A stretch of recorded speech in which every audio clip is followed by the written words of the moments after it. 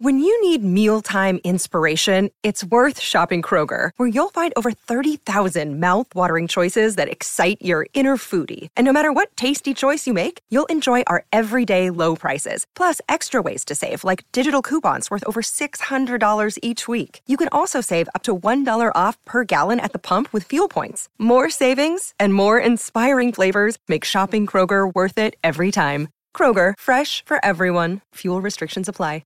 Jewelry isn't a gift you give just once. It's a way to remind your loved one of a beautiful moment every time they see it. Blue Nile can help you find the gift that says how you feel and says it beautifully, with expert guidance and a wide assortment of jewelry of the highest quality at the best price. Go to BlueNile.com and experience the convenience of shopping Blue Nile, the original online jeweler since 1999. That's BlueNile.com to find the perfect jewelry gift for any occasion. BlueNile.com.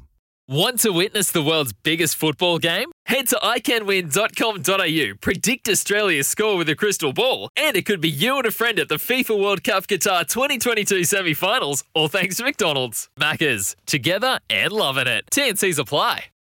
G'day, Mike Hussey here, but you can call me Mr. Supercoach. KFC Supercoach BBL is back and there's 25 grand up for grabs. So what are you waiting for? Play today at supercoach.com.au. T's and C's apply. New South Wales authorisation number TP/01005. Anyway, a man who does know a little bit about the banter on a cricket field. He used to be the New Zealand, the Black Caps batting coach. He was and the golf course. A wielder of the willow, as you've written it in here, Ricardo, which I quite like, of some repute.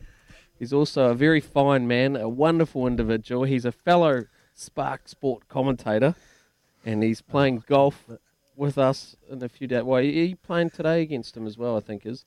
And it's Craig McMillan. Good morning, Macca. What an intro. Morning, boys. How's things? Well, I'm a little bit rough, actually, this morning, if I'm being totally honest. Mac, as you know me well enough to understand, yesterday was a big day, cup day.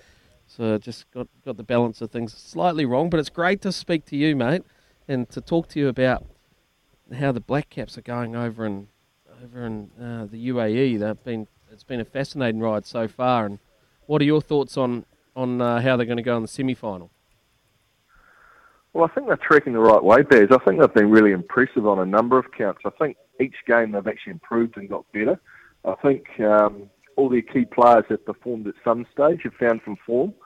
And I think that they're just tracking in the right direction when you're heading into a semi-final. So I've been pretty impressed with how they've gone. I think the bowling unit's doing a good job. Southey and Bolt have been good at the top. Adam Milnes added some extra pace to the attack, and the spinners have done a good job. So all in all, I think they're in good health, and they should be very confident heading into the semi-final against England. Hey, Macca, Izzy here, mate. Looking forward to having a wee dabble with you today on the golf course, Clearwater. But, mate, talk to us about England. Well, if you're the Black Caps, how do you attack a game when you're playing against England? What's the plan heading in? You got fast bowlers, spinners there, and the toss hasn't been a real major factor as of late. What would be your plan of attack to attack an England side that has been pretty impressive throughout this tournament? Morning, as you say here, England are a dangerous side, and they're dangerous because they keep attacking, they keep coming hard at you, they go at one pace, so they never back off, they keep coming, and that's just the way they play under the captaincy of Owen Morgan, which Baz will know a lot about. I think the key to playing England is that obviously when they bat, if you can pick up Josh Butler early, I think they'll probably throw Bairstow to the top. He worries me because he plays well against New Zealand and has been very consistent, a bit of a thorn in our side for a number of years. But if you can keep picking up wickets, so in many ways you have to keep attacking England. Even though they're going to keep coming hard at you, you've got to keep attacking them to put them off stride. And I think if New Zealand can do that and continue the way they've played in the last 2 or 3 games, then they can upset England and they can put them off the game a little bit. Mate, they've been dealt a fair few injuries. Jason Roy's the one as of late. Who's the pressure on? Who's all the pressure on leading into this crucial semi-final for you? Well, I sort of hear about England's injuries, and it's sort of like Crimea River, boys. I mean, we lost Lockie Ferguson at the start of the tournament, who's, let's be honest, he's our best T20 bowler, and we're not mentioning that or talking about that. So please, cry me a river. You've got a couple of injuries. Every team has them during the tournament.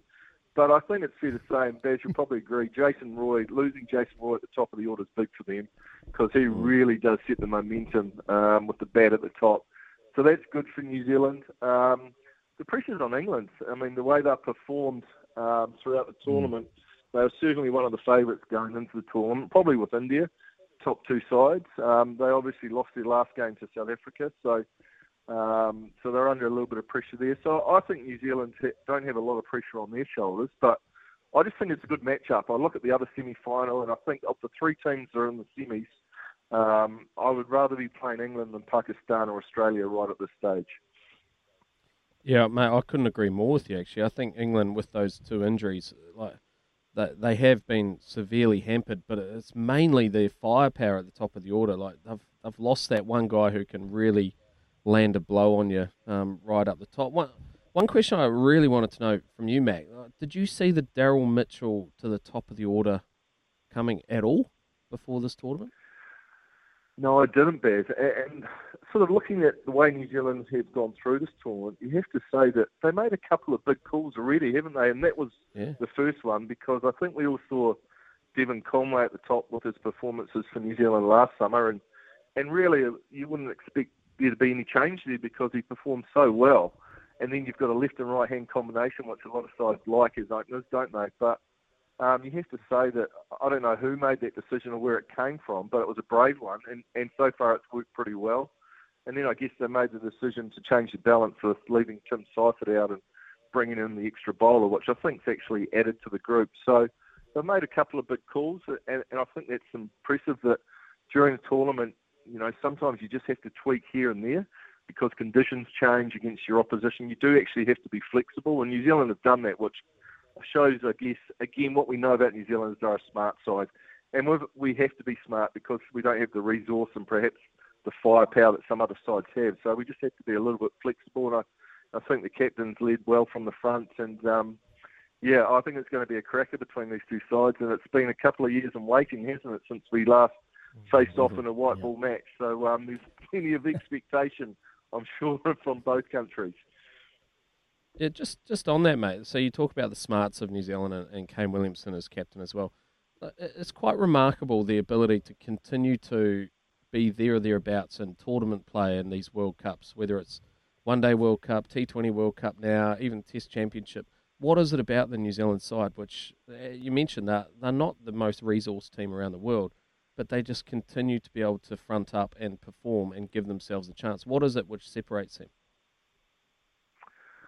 Well, I think a lot of work goes on behind the background, and I have to give some credit to the coaching staff there because, they look at everything from every angle. They really do. And I think when I look at some of the other sides, I don't think perhaps they put the time and effort in that they need to some areas. And conditions are a big thing. We saw at the 2019 World Cup, heading into that World Cup, a lot of teams were scoring 300 plus, and the talk was there's going to be big scores. But it actually, with the conditions and the time of year at that World Cup, 240, 250 was actually a winning total that you needed to get your head around. So there's a lot of work that goes on behind the scenes that gets taken on board by the players. I think they're very resourceful in the way they go about the data that they get given.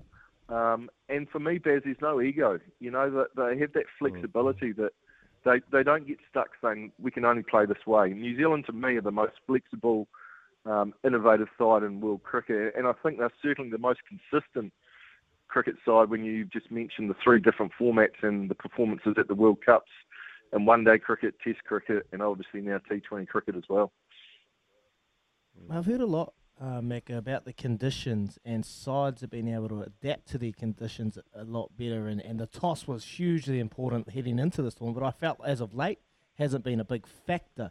Who out of these last four are favourites, and who has the ability, or who has adapted to the conditions the best from what you've seen so far? Well, obviously, I think New Zealand have done pretty well at the top of the list there. I think one of the good things for New Zealand is they're playing at Abu Dhabi, which is a ground that they know well. We had some success here a few years back. We beat Pakistan in a Test series at that ground. So a majority of the players that are in this T20 side were on that tour. So it's a ground that they've played quite a bit of cricket at. They know well. They enjoy playing there. There's a good Kiwi presence in Abu Dhabi as well. In terms of the top four, look, Australia always worry me. I mean, they were pretty awful at the start of the tournament. But there's just something about Australia. They've got big match players. They've got World Cup winners in that side. Pakistan have been impressive, only unbeaten side. But if I was picking a final from the 4 teams that we've got at the moment, I think it could well be a Trans-Tasman clash, which I think would be enticing and exciting for everyone. Yeah. Oh, mate, I couldn't agree more with you, Macca. Yeah, I've been picking that, haven't I? I've been saying New Zealand Australia final. Mate, so what about today? There's obviously a huge game going on over in the UAE, but there's another massive game going on today on the links down in Christchurch. How's your golfing form, mate? Every Wednesday there is, Baz. It's the talk of the week. Well, the talk is that some guy who hasn't been there for about 2 months is apparently coming out with a moon boot, thinking that he's going to be good enough to rock up and take some of the cash off the boys. So everyone's looking forward to seeing that bloke turn up today and seeing what he's got. So I get the benefit of being able to see Iz in his studio, Mac, down the line here, and since 6 a.m. this morning, he's had his wedge and he's just been chipping his way around his studio.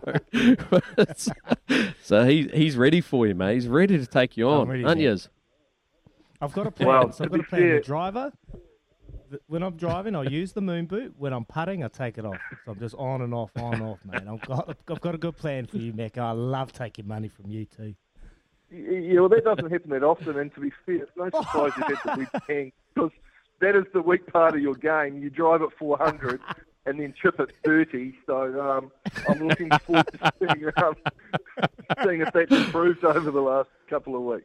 Right, we're going to get a wash up tomorrow. I want to know the scores tomorrow. Who took the money off who? It's been great to talk to you, Macca, as always. Incredibly insightful, good fun. Thanks heaps for joining us, mate, on Baz and Izzy for breakfast as well. So much appreciated, Mac. Thanks, boys. My pleasure. It is Craig McMillan, of course, former Black Caps batting coach and absolute champion bloke and fellow Spark Sport commentator. He's going to take Izzy's money this afternoon. This is Baz and Izzy for breakfast on SENZ at 7:52 in the morning. Plenty more shortly.